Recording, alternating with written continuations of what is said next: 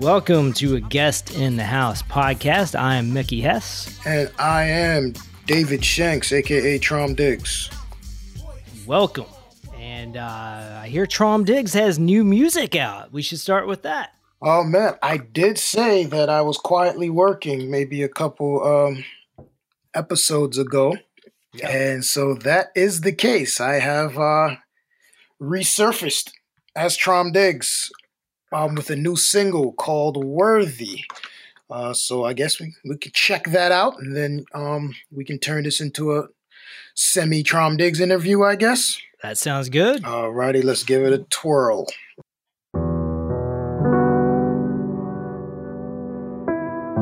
What a blessing bestowed on my life, only hoping that I'm worthy. Stay sturdy, guide him on his journey.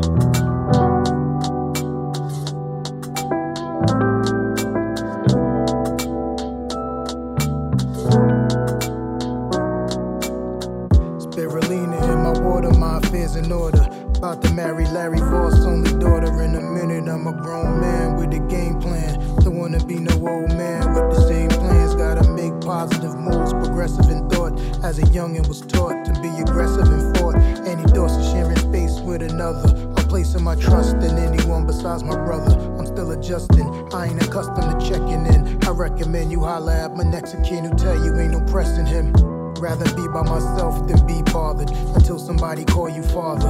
What an honor bestowed on your life, only hoping that I'm worthy. Stay sturdy and guide him on his journey. Teach him how to be a boss. It's hard to teach what you was never taught. I'm learning on my walk.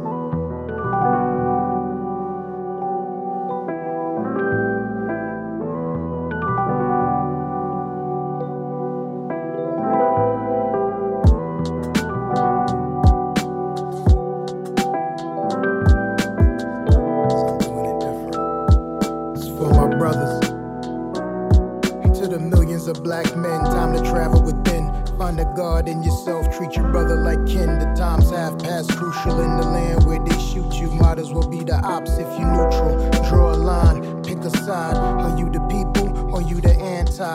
Cause I can't watch another man die. Is we nation building? Is we raising children? Or we chasing millions? Selfish in our ways. Talk by the ones who enslaved, the same ones that lock my guys in a cage. Capitalize on our rage.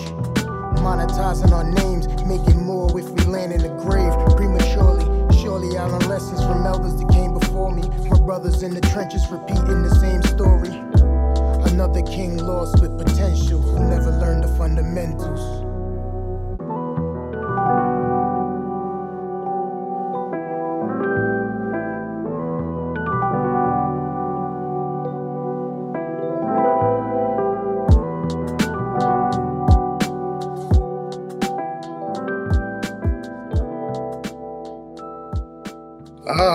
There it is, Worthy by Trom Diggs, new Trom Diggs music.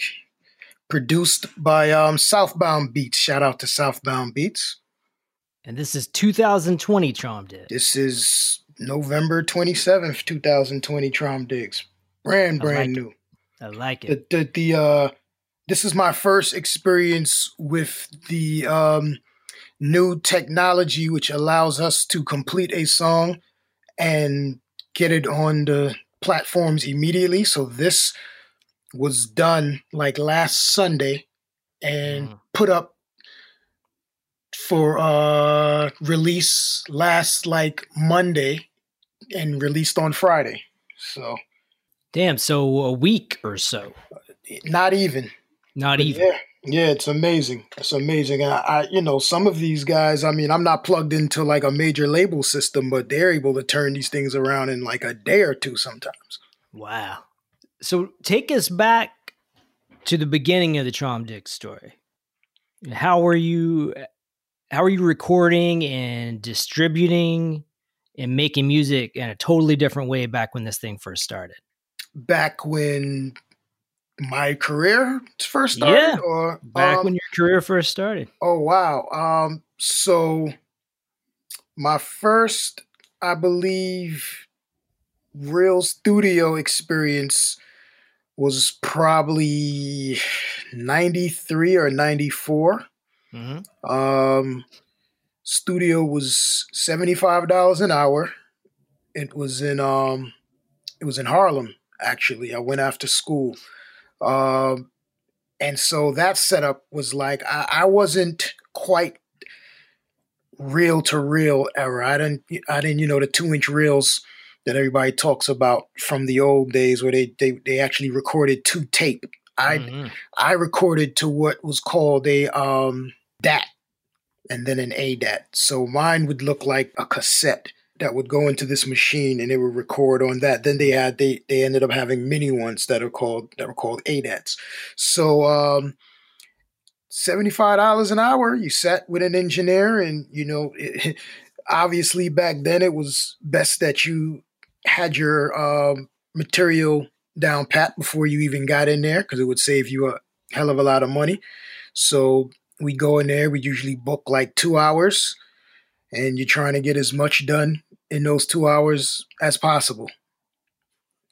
Then you get that, you take that back, maybe you get a little rough mix on it, and they give you a little cassette or something, or a CD, and you got your joint. Then we got into the whole, when you're talking about releasing, I mean, the only release was you get a record deal. If you didn't get a record deal, your music was never released. So, So you weren't one of the guys on South Street handing out CDRs. That was never my thing, man. Okay. I was just talking about that with some rapper homies of mine the other day about like the selling at 40, Times Square, and I was never a hawk my tape kind of guy, man. So no 125th Street, no South Street in Philly. No Times Square, no 40 Deuce in Manhattan. None of that, man. I was more of the guy who was mailing his CDs out to the addresses on the back of albums. So I'd go to the back of the album, I'd say, okay, this guy's signed to Sony. That's, P.O. Box something, New York, 1, whatever, and I'd send my music there. Then I go, okay, this guy is on Warner, and I'd send my music to Warner. Like, so I definitely used to do that. And then you also, just in the city, if you knew somebody was somewhere, maybe at a show or something, you try to get to the show and maybe give them some music or something like that. But I was never the selling on the street kind of guy, man. And when you say we went to the studio for $75 an hour, is that you and your producer?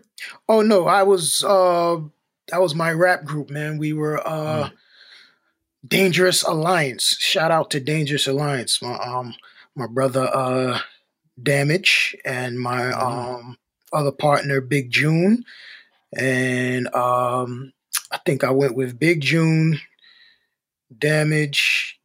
I think my man Chuck might have been with us, and my brother Whiskey. Now these are still like my best friends to this day. But yeah, that was my first rap group. So yeah. And then I didn't really start making solo records until, I don't know, maybe 2008. It's fairly recent. I've been in rap groups the whole time. And you were playing shows back in 93, 94 with the group? We started doing show local talent shows, maybe more like 94, 95. Okay. Yeah. They were doing shows when I left Brooklyn and came, to college in Philly in 94.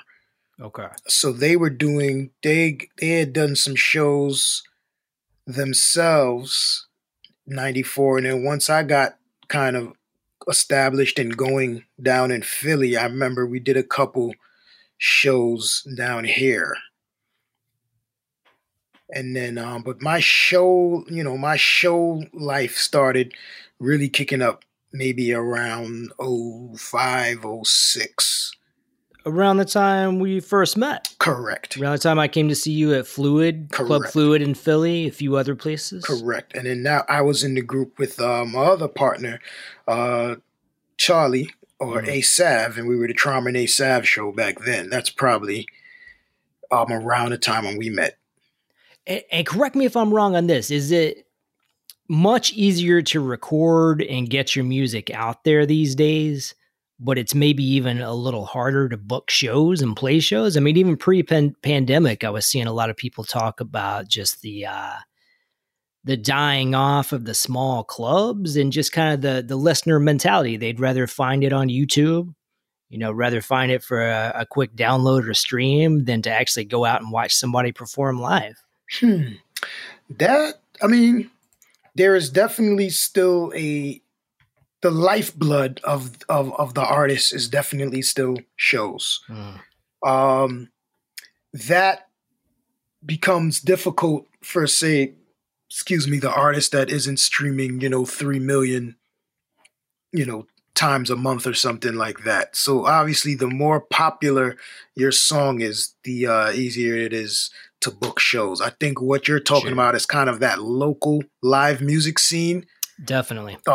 Definitely took a hit. And that has a lot to do with venues and there's probably something to do with gentrification as well. Yeah. A lot of spots that were like local little dive bars that would have music, closed so that some other condo or something could be built, or whatever the case may be. So there's definitely that going on. And yeah, also it's just the listener itself probably has changed a little bit. But as far as how easy it is to like I said, I was able to create a song and have it basically released to the public in a week. So this is an unprecedented time in terms of being able to record and release music pretty much instantaneously, because you didn't have to leave the house. No, I could have went to SoundCloud or something and it would have been up immediately. It wouldn't even have taken a week. It only took a week for like Amazon, iTunes, Spotify, what are called DSPs. Mm-hmm. And you mentioned a couple of technologies that probably some of our listeners don't even know. The old 2-inch tape. Yeah. You might have heard that referred to like some Tribe Called Quest lyrics in that era. And then the DAT tape. Yeah. You definitely hear that about 10 years later? Yeah. So the 2-inch, and let me clarify, DSP means digital streaming platform for anyone who doesn't know that. The 2-inch reel, it looks like, now there was a time, man, where, like in the 70s and stuff, where if you had a little bit of money, you would have like the 2-inch set up like in your house. That was part of like your stereo set, you know what I mean? Before, around the 8-track era, like there were folks who had the fancy 2-inch stereo system hooked up in their houses. So, just technology, I think, in the past, let's say, 10 years has kind of leaped, like you think about our lifetime, we had, I probably was born into like the 8-track era. And so there was the 8-tracks, then it was vinyl, it was cassettes, CDs on the movie end. You had your DVDs, VHSs, Laserdisc, you know what I mean? Now you got Blu-ray, but the digital technology of like the last 10 years has been like so fast. Now you just have a phone and you got all that. Yeah, it's ridiculous how advanced things have gotten from like a cassette to a stream. Yeah, so pretty crazy, man. Pretty crazy. Yeah, and even touching back the past couple episodes, we've talked a lot about the mainstream and the underground. I mean, these technologies along the way have definitely changed the shape and the aesthetic of both. Yes, for good. I would say probably for better and for worse. I think so. So. What's the better? It has in some ways leveled the playing field. Yeah. In that, it's some of the gatekeepers who used to be able to stand in the way of, music coming out, have been removed. At the same token, there's a quality control that maybe some of the gatekeepers were able to, guarantee that, is now removed. So anything can get out, which is good and bad, right? Anything can get out. Same thing with politics, right? Well, anybody can get online and create a huge following. Correct. They may be fucking terrible at it and just full of conspiracy theories and have no training in politics, but they can get out there and find a huge audience. I would say definitely it's the same kind of correlation. So everyone has a voice. And you know what I mean? That comes with some benefits, and that comes with some everyone has a voice kind of stuff. So it's like everyone has a voice, and it's like everyone has a voice. So yeah. There's a couple of interesting articles out there from John Caramanica in the New York Times and a couple other folks that speculated that the old gatekeepers among hip hop artists have sort of fallen by the wayside as people became able to just put their music up on YouTube, Spotify, Bandcamp, wherever. And Caramanica actually has an article I can't completely buy into, but he talks about how with white rappers, going back to the Beastie Boys, if it weren't for Run DMC and their close mentorship, their close sponsorship, taking them out on tour as the opening act, without Run DMC and Russell Simmons, you wouldn't really have the Beastie Boys. We can point to some other examples. Yeah, as I would agree with that. As constructed, they may have been something else. Yeah. They may have, been more punk from the beginning, or maybe. But I think as effective, like hip hop touring acts, the way they show, there's so much they learn from Run DMC. Yeah, for sure. And that grooming and that that tutelage was very important. Now, at the same token, 3 crazy white guys from New York running around skateboarding and spray painting, and they may have been able to tape themselves on their phone and go viral anyway, and ended up being, if they were around today, that's the thing, right? Yeah. If you're around today, you don't really need the Run DMC and Russell Simmons. Correct. As far as getting yourself out there, finding your audience. Correct. So it can be a little dangerous, to lose some of the gatekeepers, but, you also had gatekeepers who were doing a terrible job. Correct. I think also it's creating because even when we take the Beastie Boys for what they were able to learn from Run DMC, I'm sure is part of the mixture that has them, in the Rock and Roll Hall of Fame, or, you know what I mean? Like them able to sustain such a long career. The viral sensation can make waves for a short amount of time and kind of like take over the world for like 2 months. And then unfortunately, sometimes you have to fall back on that, those 10,000 hours, that training, that, mentorship, that tutelage that they don't have. And you see sometimes they end up disappearing because they had the moment, but there's nothing behind that. Mm-hmm. Yeah, it disrupts sort of the lineage of hip hop. Like the family tree. You can almost trace back a lot of the acts like pre-95, especially. You can trace it straight back and say, okay, so, you've got Everlast and House of Pain, but don't forget, Everlast was part of Rhyme Syndicate, Ice-T's whole crew. His first album was a solo album that came out on Ice-T's label. Correct. At some point, and there were exceptions even way back then, but at some point, you could start to get yourself out there without being part of a lineage or having a mentor or having a sponsor, somebody established to take you under their wing. And when you reach 2020, it's not really that necessary. No. As far as finding your audience for the most part doesn't exactly care who you learn from or who vouches for you. The same way they did in, say, 95 or so. Correct. The cosign is definitely not as important as it once was.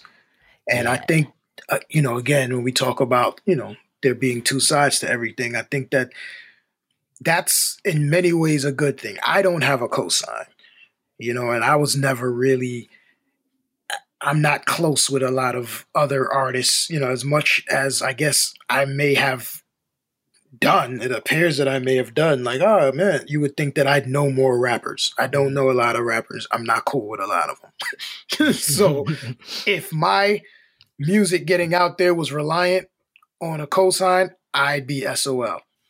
Yeah. At the same token, I've been doing this closely for a long time. So, you know what I mean? Before,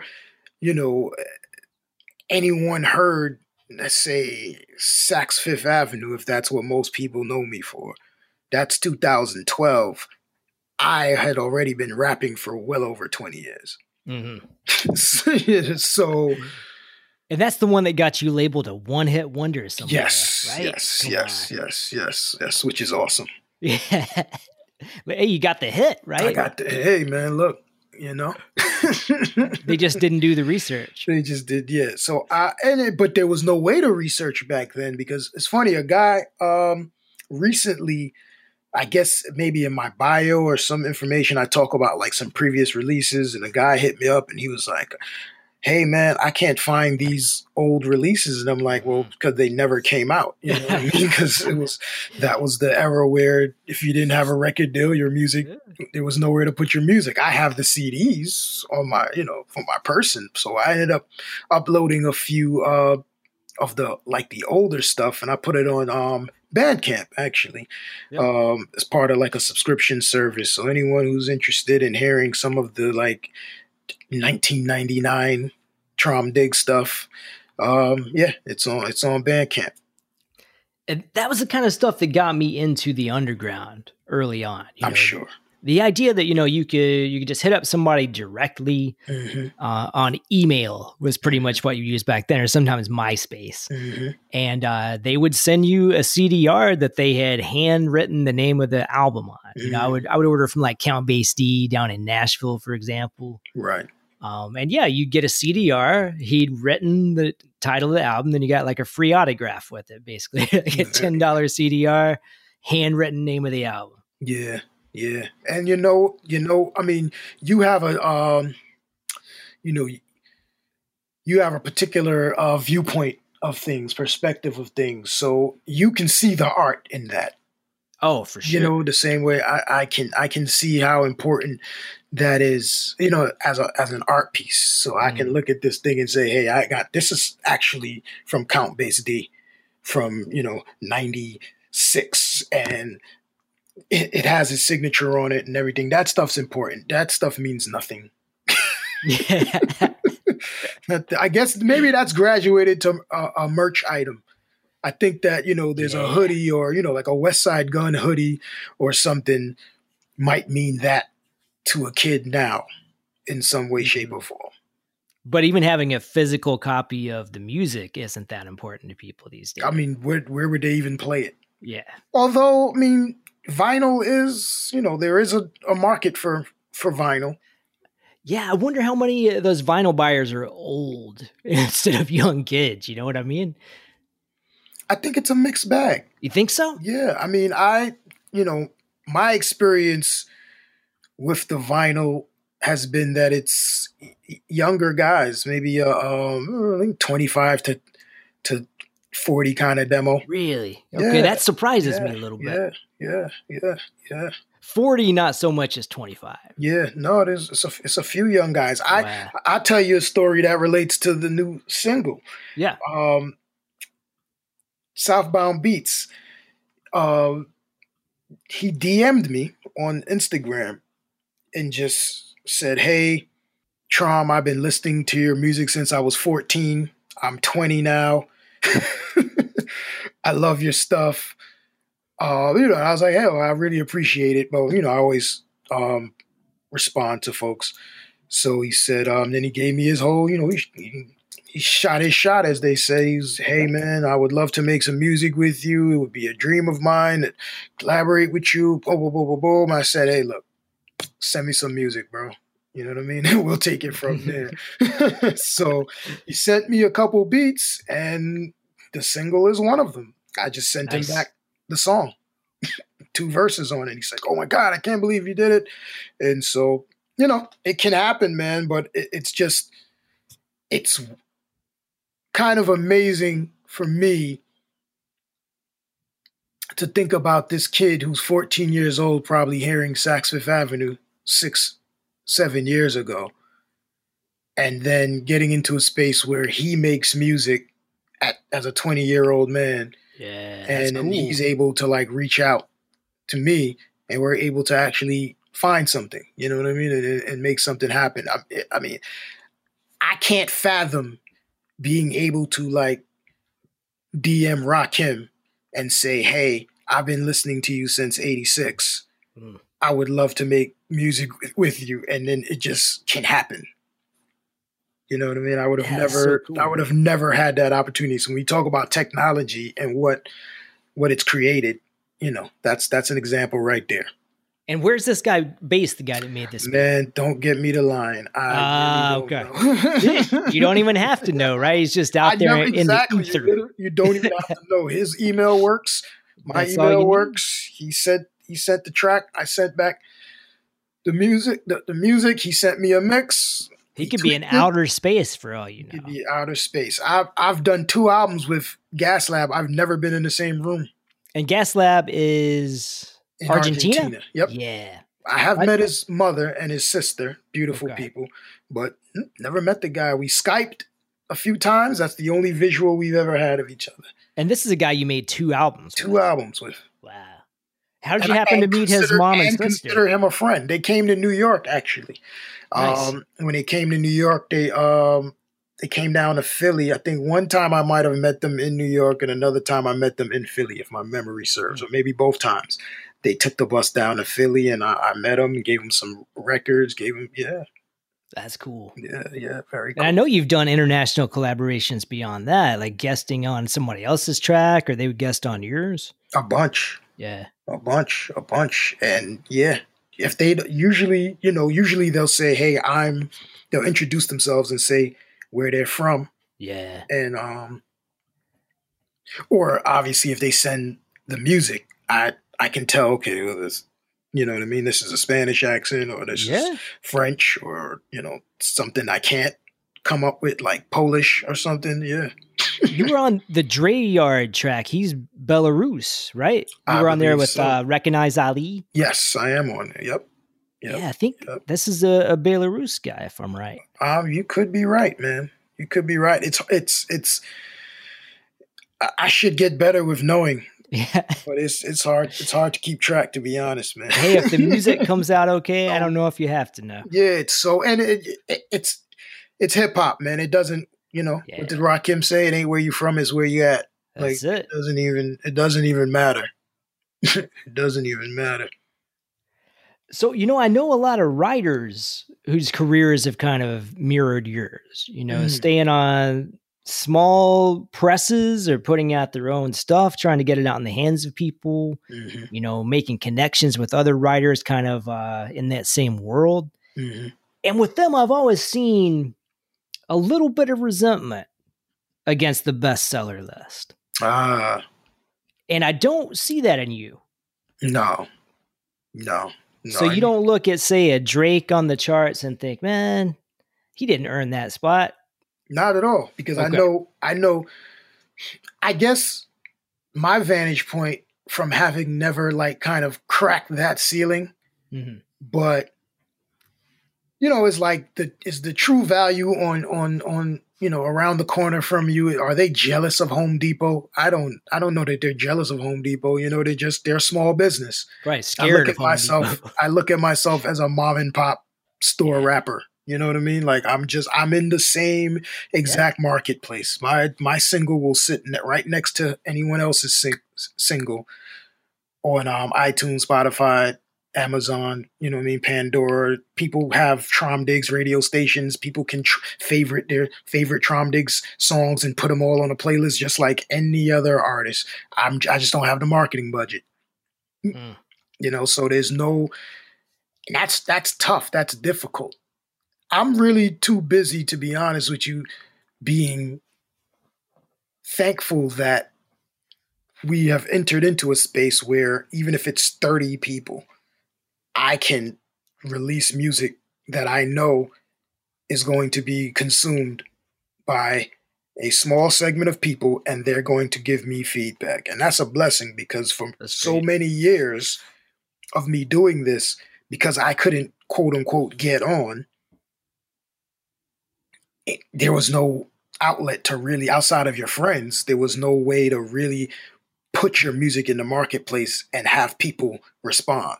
Yeah. And now, you know, if my music is being played in 75 different countries, I'm in the, you know what I mean? Like, I have that direct relationship with the fan, which is a beautiful thing. So I'm too busy being like grateful to even worry about who's bigger and who's, and I know that takes hard work too. So I can't take that away from anybody. Yeah. I mean, I guess the only difference in your metaphor is, unlike Home Depot, Drake isn't trying to run you out of business. Exactly. Which right. Exactly. So I'm not even, I have no reason to be upset. You have to feel competitive. I'm not even, he doesn't even see me. I'm not on his radar. Yeah, I mean, I think it's tough to get to that point for a lot of people. And it's something I even earlier in my writing career would struggle with, because I would read something that was just so popular and so celebrated, sold so many copies, and I would think, this is really not all that good. Like, am I crazy? I think my stuff is pretty good, and this is garbage. Now, don't get me wrong. And that's why I made the distinction of the technology being able to kind of catch up. Yeah, there was probably a extended period of time where we all felt that way, because we were being what you would consider to, you know, I guess in our minds, blocked from getting ahead. So you got your music and you're sending your music, like I was talking about, mailing it to all these labels, and you're meeting all these people and you're giving them music, and you're opening for bigger artists, and you're trying to build a rapport, and you're going through all of this to try and, you know, get into this system, to get into this industry, and the doors aren't opening. But then you're watching all kinds of acts come out and do well, and you're listening to their music and you're listening to yours, and you're saying, I don't get it. Yeah, there you go. You know, you say, I don't get it. And then, but, you know, now, because of, you know, the opportunity to go direct to consumer, I don't feel that anymore. That's a big change. It really means a lot. It's It far does. different to have created something and it's like sitting in a drawer in your bedroom and 5 friends of yours heard it. Right. Than to create this thing and, you know, somebody hears it all the way across the world. You know, somebody hears it in Japan and sends you an email or wants to work with you. And funny, what has happened, like part of that has to do obviously with my age, I would guess, but now it's kind of flipped. I seldom hear feedback from my friends. Most of my feedback are from strangers. Interesting. My friends are kind of over it. They've been hearing it for 30 years, right? Exactly. Yeah, I know that one. Mm-hmm. Well, I like the new one. I'll tell you right now. Oh, beautiful. I really like the Belarus track too, the Dreyard track. I think I your know voice on there you is dug awesome. that one. Yeah, I know you dug that one. That was this year too, right? It wasn't that long That ago. was Last not year? this year. I believe that was last year. Okay. Yeah, if not last year, 2018 maybe. Okay. Yeah. I mean, I probably recorded it maybe closer to 2017, but I think it was like a part of a compilation. So I think he was just gathering verses and kind of, it's not even the original beat that I laid it on, actually. It was a completely different beat. Yeah, and if anybody out there needs artistic motivation, whether you're making music or writing or whatever you might be doing, like you just got to think like that one email you get from somebody, there's probably another 20 people who heard it or read it and thought it was cool, just didn't click the button, you know, Very didn't true. reach out, didn't click like, didn't click retweet. I've always tried to look at it that way. You know, if I used to get, because I would send things out in print, this was before the internet really took over. I would get like some letters from people or postcards from people all over the world. Just here and there, a handful of people would reach out. And I'd always think, well, if this guy really sat down and wrote me this letter about how much he liked it, there's probably, another 20 people who thought it was cool, who just didn't take the effort to sit down and write to me. Yeah. Yeah. In fact, I was looking through some like old Instagram messages. Sometimes I may like check a hashtag or something like that just to see, what's out there in the world. And I found a post about your book from a young lady. I guess this was probably 2016 maybe or something like that. And she was giving like a little review of your book. Hey, that's cool. Yeah, she mentioned me in the post. That's why I came. Look at that. Yeah. So your essay from my book, probably. No. It was a guest in the house. Oh, cool. It was a guest in the house. She tagged me, I guess, as part of her post. She tagged me, I guess, because she knows our affiliation. But she tagged Master Ace, she tagged me, and then she tagged a couple other things. But she gave a nice, warm review of your book. Hey, that's cool. I thought that was cool. Yeah. Yeah, But what you say about the, the multiplying how many people listen, may find it or find value in it, but may just not say anything. Yeah. That's real. That's real.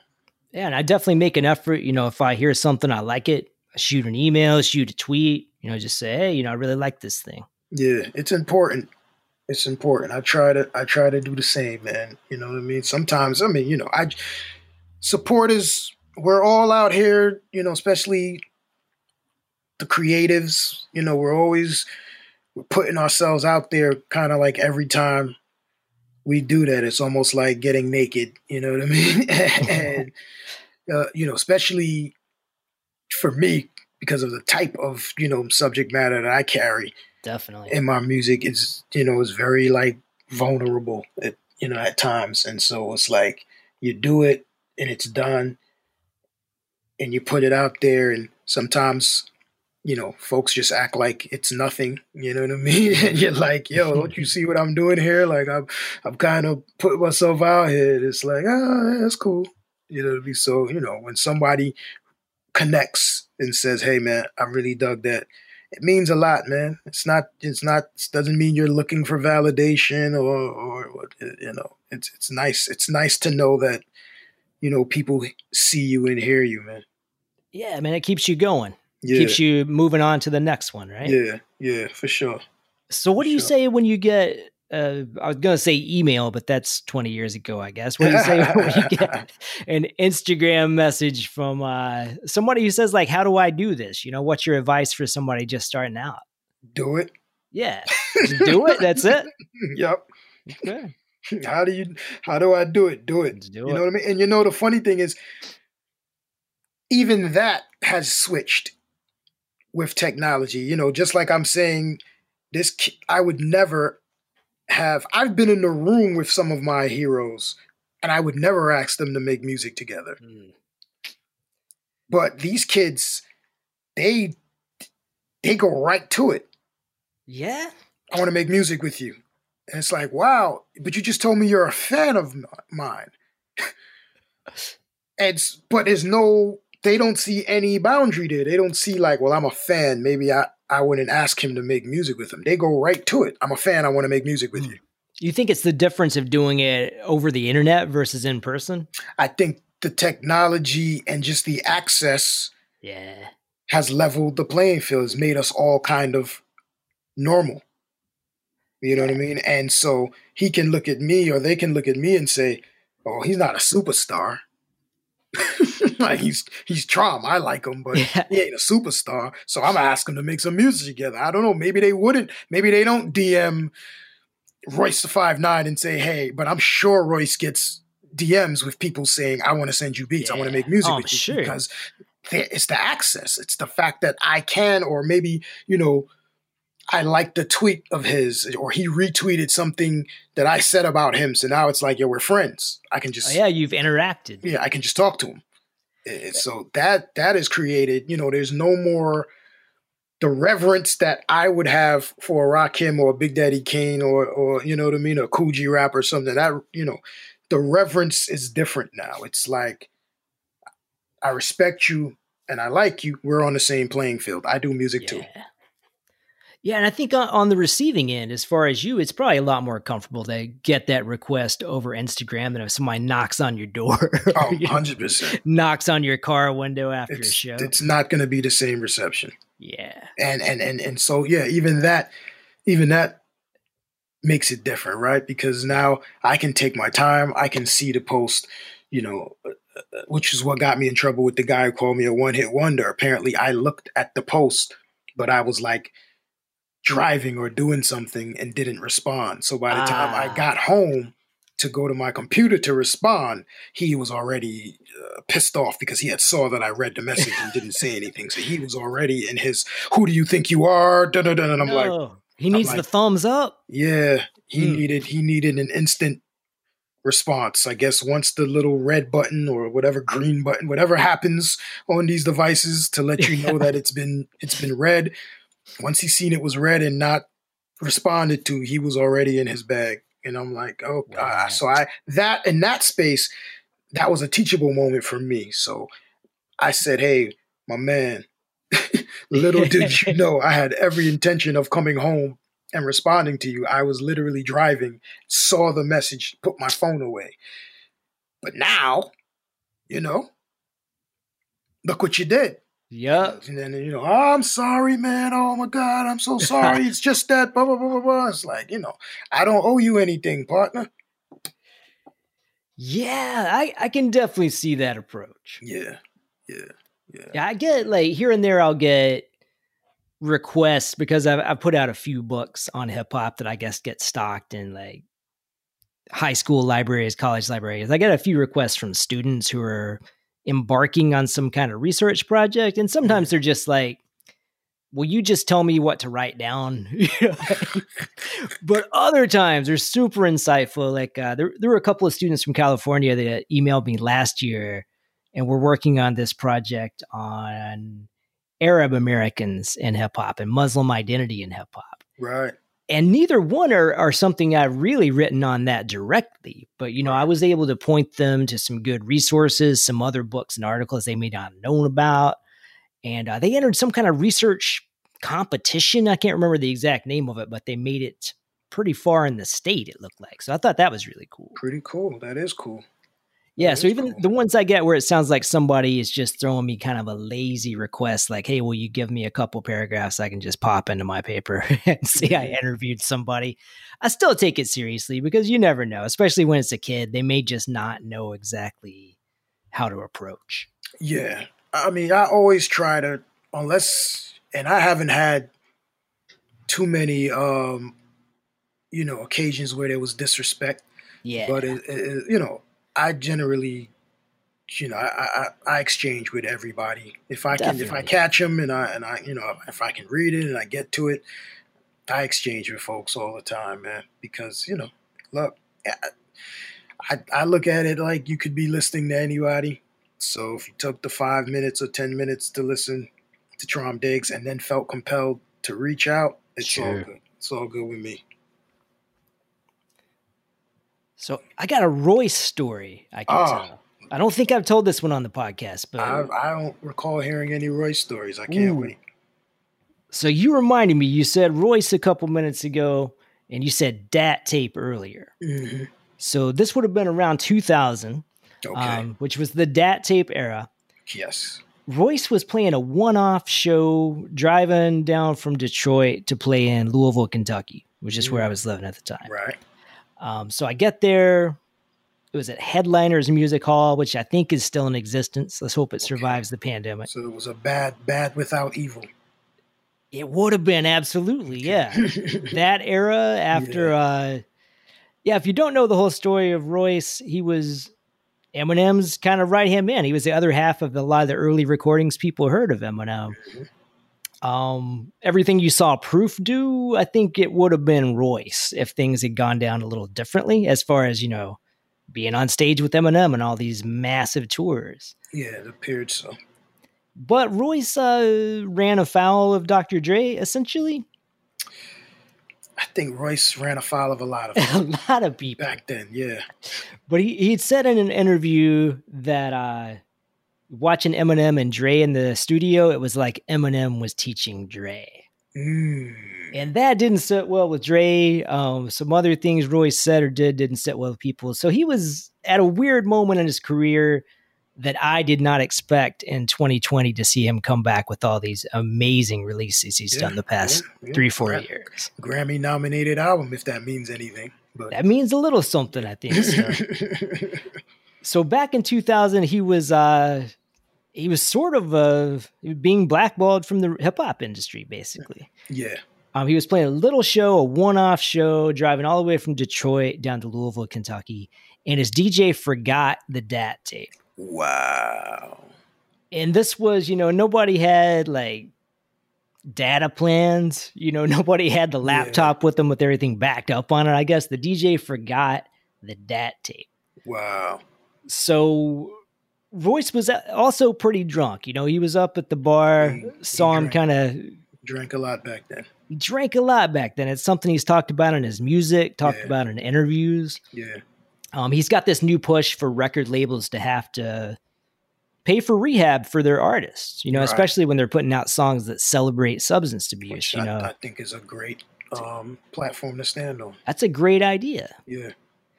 Yeah, he needs to work that through the Biden administration. Maybe get something going nationwide. Since he owes us, right? That's true, right? Yeah, how are we going to manage this? It's got to come together somehow. Yeah.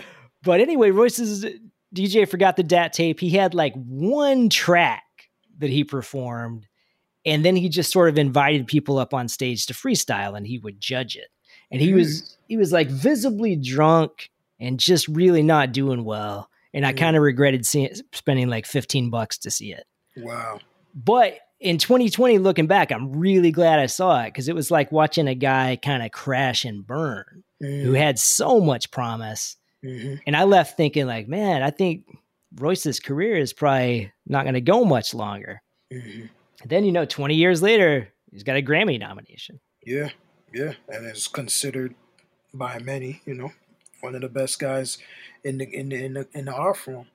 Absolutely. Which is an ode to perseverance, and just kind of things will turn around for you, man, if you keep working hard, if you keep, all the cool cliche stuff. But that story you just gave reminded me of a cool story from back in the days. It was a homecoming, Temple University homecoming show, and KRS-One was headlining. Wow. And Nice and Smooth was, I think it was KRS-One and Brand Nubian. Nice and Smooth was there, I guess just hanging out, kind of. And, KRS called them on stage.